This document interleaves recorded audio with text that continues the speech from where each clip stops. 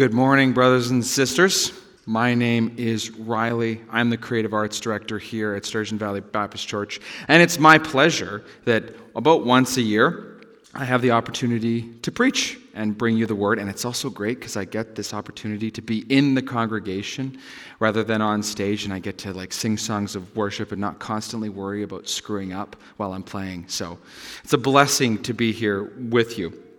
We're going to open the service in prayer, and we're just going to ask God to reveal His heart to us now. Heavenly Father, as we go through Colossians 3, I just pray that your word would be magnified, that your glory would be felt here, Lord, and that we would seek to honor you in word and deed, action and prayer. And I pray for peace over this room as we hear what you have to say to us. Amen. Smoking has been around for a long time. In fact, it's been around for thousands of years in some form or another. Though in young people today, Generation Z, it hasn't been nearly as popular or as cool as it was in the last 100 years. In fact, it's hard to fathom now, but in restaurants just 20 years ago, it was legal to smoke. Some of you younger people may not have known that. There was smoking sections and non-smoking sections, which just essentially meant smelly and then slightly less smelly sections of the restaurants that we would eat in. Tobacco use has been on the steady decline since the 60s, but it peaked in 1965 when just over 42% of the adult population of North America smoked on a semi-consistent basis, meaning about 12 cigarettes per day at least. A pack of cigarettes in 1965 cost just 50 cents, which adjusted for inflation is only about $4.85 now. And a whole carton, which is 10 packs of cigarettes, could be had for $4. My grandparents, who were born in the mid-1940s, were raised right in the heat of the cigarette smoking era. And both of my grandparents began smoking when they were quite young, about 12 or 13, I think. And my grandmother smoked to varying degrees all the way up until she passed away. Throughout the past decades, a dark, evil secret has been slowly being unfurled in the cigarette industry, namely one that has affected hundreds of millions of people, but has somehow taken so long to really get to our hearts. It's that cigarettes are addictive and they kill you. What wasn't so acutely known in the early 1960s was just how addictive and deadly cigarettes could have been. People thought that it was addictive, sure, or that it might not be great to inhale smoke into your lungs, but they didn't know that it caused cancer. In fact, back in the late 1950s and early 1960s, doctors had advertisements that cigarette smoking could help women lose weight. That's a crazy thought now, but that is what doctors were advertising in their practices. And the way that I looked that up and I said, is that false? No, women actually would lose weight when they would smoke a pack a day. And the reason why is that when you smoke, you're not eating. And cigarette smoke takes away the feelings and the needs to eat. So the way you lost weight was just by not eating food. Imagine this, doctors, the people who we trust, being incentivized to lie by corporations to millions. And not only lie, but tell us the exact opposite information that what we think. It's not just that they were, we messed up. They're giving completely false information. And so this became known as the big lie, and it began being taken apart in June of 1964 when the FDA in America forced cigarette companies to put a label on each of their packs that had to take up at least 10% of the pack in 1964. And it was a Surgeon General's warning that said that cigarette use may lead to cancer. And over the past 60 years now, that warning has gone from 10% to 75% of each pack is now representative of a warning label. Cigarette use cigarette use all over the world, and specifically in North America, has declined by 30%, and it's now at only 12% of the adult population who are addicted to cigarettes smoking. It kills. It causes cancer, amongst many other mouth, lung, heart, and throat-related diseases linked to continued exposure, which means that it's not even just the people who smoke that are being affected. I'm sure many of you have heard of the term secondhand smoke, where the people who live with smokers or who live around smokers can experience the same symptoms and the same problems that smokers receive because that they're constantly exposed to cigarette smoke. It saps the life, puff by puff, from the user and those around them. And much like rot, it starts really small, infinitesimal, and it just slowly starts to grow until it consumes the host. Quitting is horribly difficult. And it's not just horribly hard because of the chemical aspect, because that's what we see a lot of. I don't know if many of you remember in the early 2000s, there was a famous Canadian lady named Barb Tarbox, and she did a bunch of anti-smoking ads because she had cancer and she eventually passed away with it. And she focused on the chemical in your brain that reacts when you smoke, the nicotine that causes you to be addicted. But it's not just the nicotine. When I was perusing online and reading forums about quitting, some of the hardest things to quit was the physical habits that are created by smoking. It's not just actually smoking, it's the fact that you get, 6 breaks in your workday. In the trades, it's all of the boys take a break on the construction site and have a smoke. And then they go back to work for an hour and take a break and have a smoke. And then they have a break and then a smoke. And then a coffee and then a break and then a smoke. And that's how people live their lives, 40% of the adult population, for a long time. Those habits are incredibly hard to break, especially when you think that cigarette smoking is also known to calm your nerves and make you think slowly and clearly. It's very addictive to have that in your life. My grandfather quit smoking in December of 1993 when he found out that my mother was pregnant with me. He said to her, "I want to be around to see my grandchildren grow up." And he's now witnessing his great-grandchildren grow up. But my mother told me a story about him recently that kind of caught my attention, caught me off guard. She said, every now and then, Pop still reaches for his breast pocket for a pack of cigarettes that hasn't been there in 30 years. When he's out and about in the field working and he's thinking he'll reach for something that's not there and hasn't been there for a long time, his hands wander and he laughs to himself. The habit doesn't die. And my grandfather's actually now probably been closer to cigarette-free longer in his life than he actually was smoking. Yet something in him still harkens back to the use, the habit that he dumped all those years ago. Perhaps we could call it a second nature or maybe first nature. I couldn't help but immediately be drawn while my mother was telling the story to me to Colossians 3, specifically verse 5. And this is what Colossians 3 verse 5 says. "Put to death, therefore, what is earthly within you."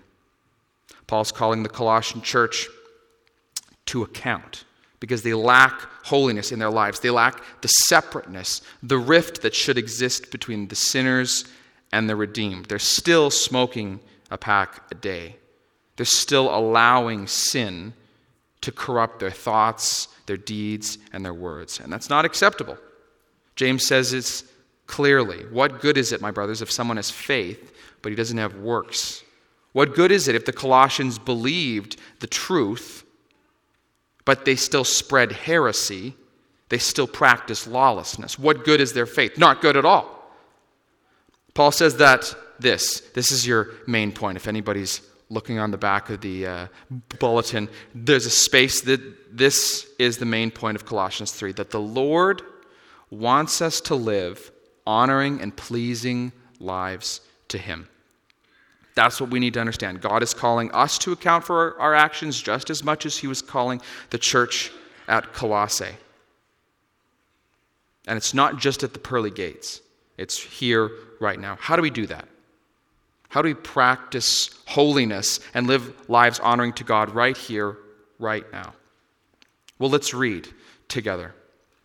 From the book of Colossians, if you'll flip to chapter 3 on your devices, close the Kijiji app, close the internet app, turn off your Facebook, flip with me to the Bible app, open up your word to Colossians chapter 3, starting at verse 1. And if you don't have your Bible, I'm going to be reading it out loud, so just listen in tightly. Colossians 3, verse 1.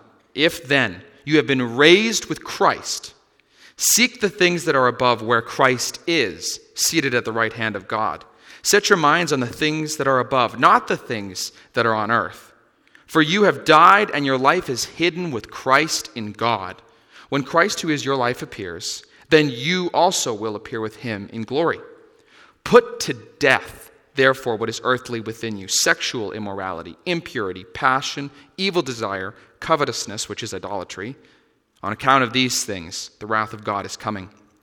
And in these things you too once walked when you were living in them, but now you must put them all away: anger, wrath, malice, slander, and obscene talk from your mouths. Don't lie to one another, seeing that you have put off the old self with its practices and have put on the new self, which is being renewed in the knowledge after the image of its creator.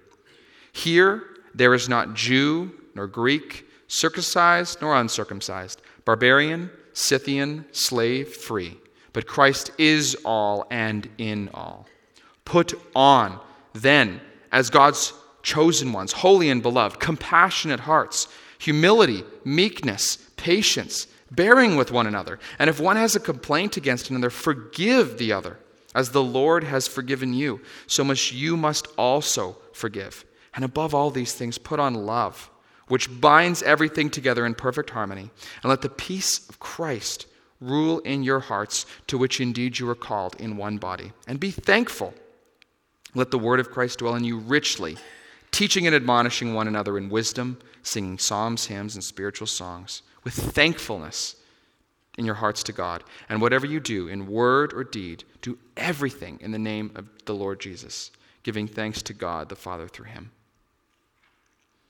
Pastor Tom has been walking us through the book of Colossians, and we've just been digging into the meat at the end of chapter 2 here, and now comes Colossians 3. For those of you who have been with us, you may remember that Paul is writing to the brand new church at the city of Colossae. He's never been there, and he wants to be there with them. He yearns to be with his brothers and sisters, but he can't. So what does he do? He writes them a letter. He hears, what does he hear, from the leaders of the church? Well, it's kind of a mixed bag over in Colossae. There's some good things. He hears that there are believers sincerely devoted to their faith in Christ.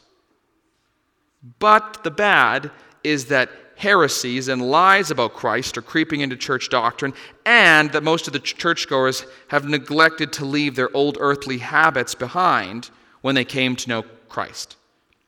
And Paul does not pat them on the back in Colossians 3. He gives them a stern warning, a rebuke, and then guidance for avoiding future pitfalls from poor behavior. The gentle-hearted compliments and, "Oh, I love you, it's so nice," that's from chapter 1. And the hopeful goodbye and the future meeting are in chapter 4. But right now we're not there. We're in the middle of the proverbial hard knock sandwich. My wife calls it a poop sandwich, but she uses another word. Have you heard of this tactic of constructive criticism? You sandwich a criticism between two good things. So you have the good part, the compliments, the joy, the really hard part, and then you have another compliment. "You're the best. I'm so glad to see you. You're excited. Well, you're doing all these things horribly, though, and I hope you change. But I love you." That's Paul's way of doing things. He loves the hard knock sandwich. And he gets very good in the New Testament at doing this. In fact, in almost every single one of his pastoral letters, the letters of a shepherd trying to help his sheep, it kind of has that same thread. You'll see that throughout. Jesus loves you. Stop doing all the horrible things that you're doing. and I'll be there soon. I love you, Paul.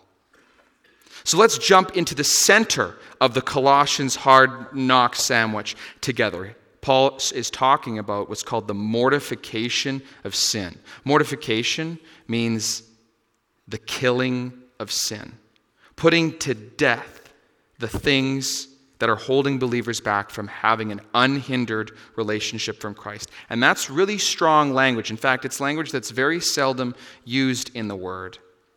And it's not just to avoid sin or to run away from sin or to flee from sin. It's put to death sin. Paul is clear here. Put to death what is earthly within you. Puritan preacher John Owen famously wrote, "Be killing sin, or it will be killing you."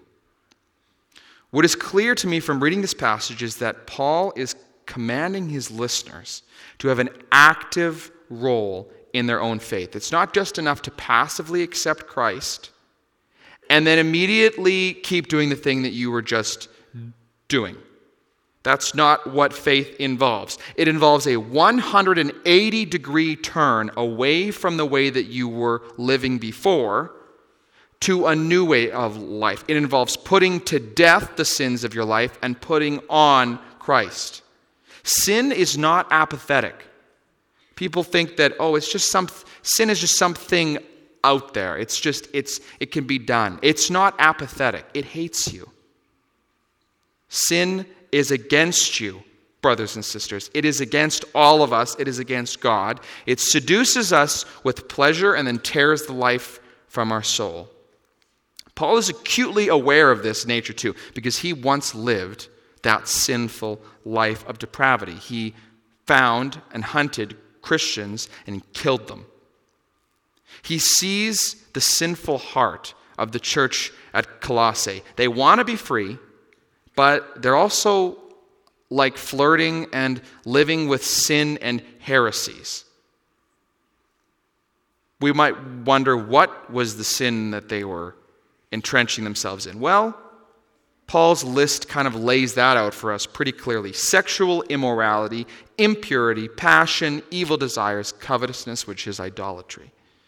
The first century church doesn't really sound very far off of the 21st century church, does it? It sounds like sexual sin was a scourge to them. And it's as much as a scourge as it was then, it is a scourge now. The earthly things were taking their minds off of the heavenly things, and Paul says that right up front. His warning to them is as much as it is to us. We should not be focused on the earthly things because they fade. They will eventually die. They'll break down. All of the things of earth will fade. They feel good for a time. They give us temporary pleasure and joy and peace, but that fades. It's much like a cigarette. A smoke feels good right up until it doesn't. And it's over. At first, it just seems like a little habit that's out of control. But then, like a fire to sawdust, it gets out of control really quick. Suddenly, you can't think straight without a dart hanging from your lips. You go outside, absent-mindedly thinking about smoking. Your workday becomes the space between each cigarette break, and at home, it becomes the time alone on the back porch every 45 minutes. It kills you slowly but surely, this addiction. And that's the insidious thing about smoking, actually, isn't it? Every cigarette puts you closer to death, but you do it anyway. Sin is the very same. We do it by flirting with it because it's close by. Then we begin to see it too often. Then we visit it often. Then our lives start to fall apart. We stop caring about what God has to say to us. Then we stop caring about God altogether. And then we love our sin so much that we deny his existence to exonerate our guilt about it. Enough of that. Set your minds on the things that are above, not the things that are on earth. For you have died, and your life is hidden with Christ. You were bought by Jesus Christ on the cross. You were ransomed by him so that you can live in freedom. He paid for your debt, and praise the Lord for that. He paid for mine too, and I'm so grateful. Our lives are hidden with Christ. We are no longer in the bondage of sin. We aren't stuck to that if we want. You see, that's the crux of it. It's available to us, but the Lord does not force it upon you. He doesn't make you make the choice. The choice is in your hands. That's active faith. We are not removed from the decision. We have to actually sit here in this sanctuary on November 13th in St. Albert right now, and we have to actively pursue God, actively pursue faith. Are we living lives honoring and pleasing to the Lord, or are we living like the Colossians, smoking a pack a day, taking advantage of the grace of God and flirting with sin? We hear Paul say we need to mortify sin. I can't stress how intense this word is for the Bible. This means execution. Like that's what the Greek is. It's to execute your sin. Take your sin out back, bang. Like that's what Paul is telling you to do. Execute your sin. How do we execute sin? That's kind of a big thing. Practically, of course, we honor God. That's the relief to the hard knock sandwich. Put on then. This is what he tells us. What do you do? How do you live this way? We put on then as God's chosen ones, holy and beloved. Here's what you put on. Compassionate hearts. Put on kindness. Put on humility. Put on meekness. Put on patience. Bearing with one another. Because we all know we have to bear with one another sometimes. And if one person has a complaint against another person, forgive each other, as the Lord has forgiven you. Put off sin and put on Christ. Put on compassion, because compassion means you destroy malice. Put on kindness, because in putting on kindness you destroy anger and wrath. Put on humility and meekness, because in doing those things you destroy slander. Put on patience, because in doing those things you destroy impulsivity. The antithesis to sinfulness is living out the fruit of the Spirit. The opposite of sin is the fruit of the Spirit. The Colossians were to cease their deadly behavior and replace it with the exact opposite behavior. What's the opposite of smoking? Quitting. And that doesn't mean that it's easy. Not at all. 29 years later, and you still might reach for that pack sometimes. While deep in thought, your brain forgets and it wanders, and you try to grab that cigarette that hasn't been there in 30 years. You know the answer. It's right in front of you in Scriptures. Put to death your sin and put on Christ. That's the whole package. There's no one without the other. You can't live a life killing sin without Jesus at your side helping you. And you can't live a life with Jesus at your side without actively being involved in killing your sin. We don't do this alone. There is a truth that lies in tandem with our Christian walk. And this is the truth, that Jesus guides our steps and bears our burdens along the way. And it is not easy to take the moral high road. In fact, it's never easy because it runs in direct contrast to your nature. Your nature is to take the low road, is to take the easy road, the path of least resistance, the most worn path. But we should not be doing that. We want to act out in the ways that Paul has mentioned in our hearts when we are wrong. We want to act out in anger. We want to act out in malice and slander, wrathfulness, covetousness, which is idolatry. And if they sound easy to avoid, it's because we're probably not avoiding them. You're not wielding that axe prepared to kill the sin. It takes watchfulness, prayerfulness, and deep self-discipline to walk that narrow path of righteousness. That's from theologian Tom Wright has said that. How do we live out Colossians 3? It takes watchfulness, prayerfulness, and self-discipline. We absolutely must be watchful for our walk with the Lord, prayerful for ourselves and others through this time, and disciplined in our actions while we are trying to live righteously. The enemy is going to try to tear you down. Guaranteed. The moment you walk out the doors. In fact, sitting here even, the enemy is going to immediately try to hop on that. He's going to try to get you to stop executing your sin, to become totally complacent about it. The closer we walk, the heavier the burden becomes. But that's why God has said this: "Come to me, all you who are weary and heavy laden, I will give you rest." Jesus' words from Matthew. He will take that burden. In a time of need, it was once said to me by a friend, "Prayer is the least and the most that I can do for you."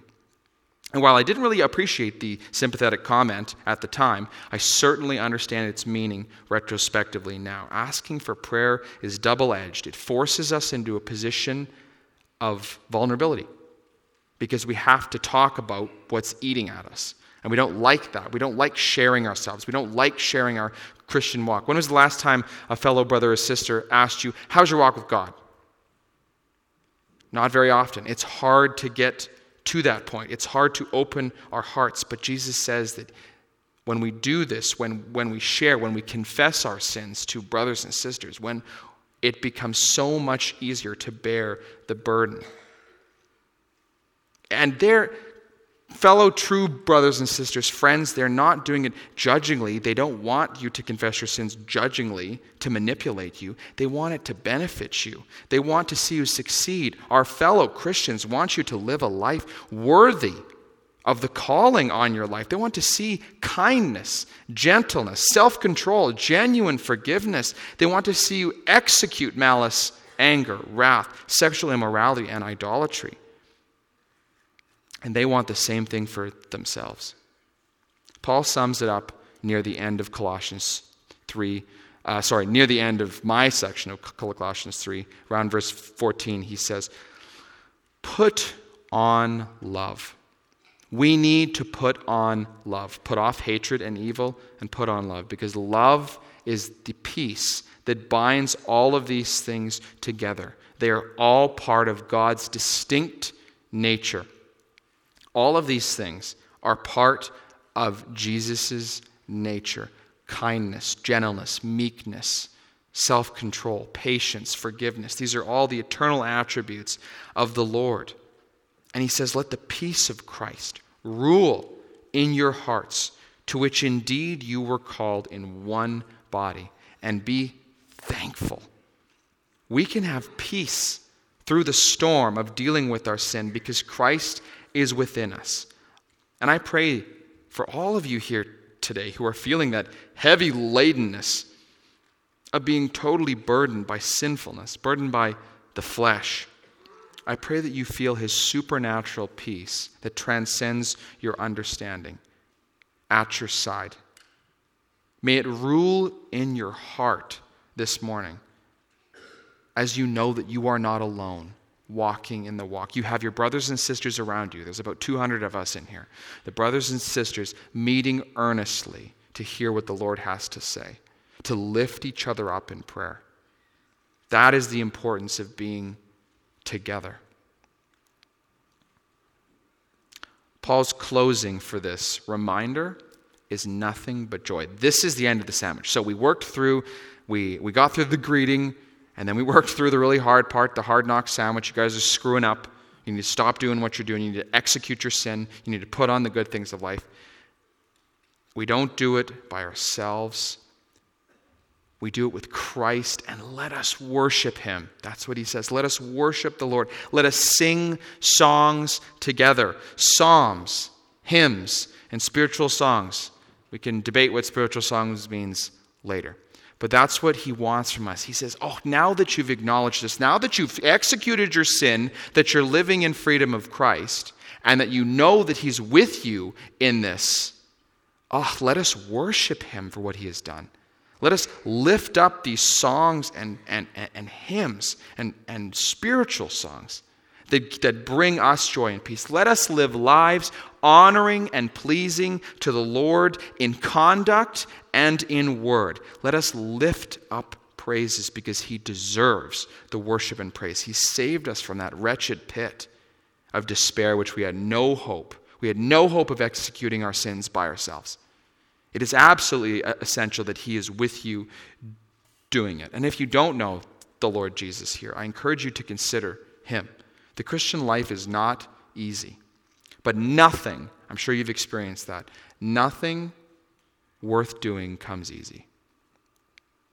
I encourage you to especially read the Gospel of John and learn about Jesus' divine nature, his love for his people. No matter where they came from, his love rings clear in this. Let us strive for the Father together with Jesus at our side, throwing off the shackles of sin.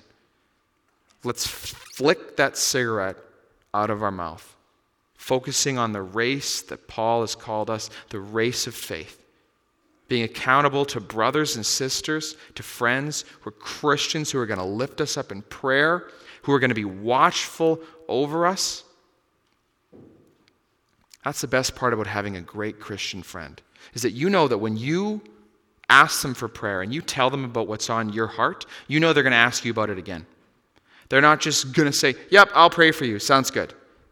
Or it's not just an email on a prayer list, which is great.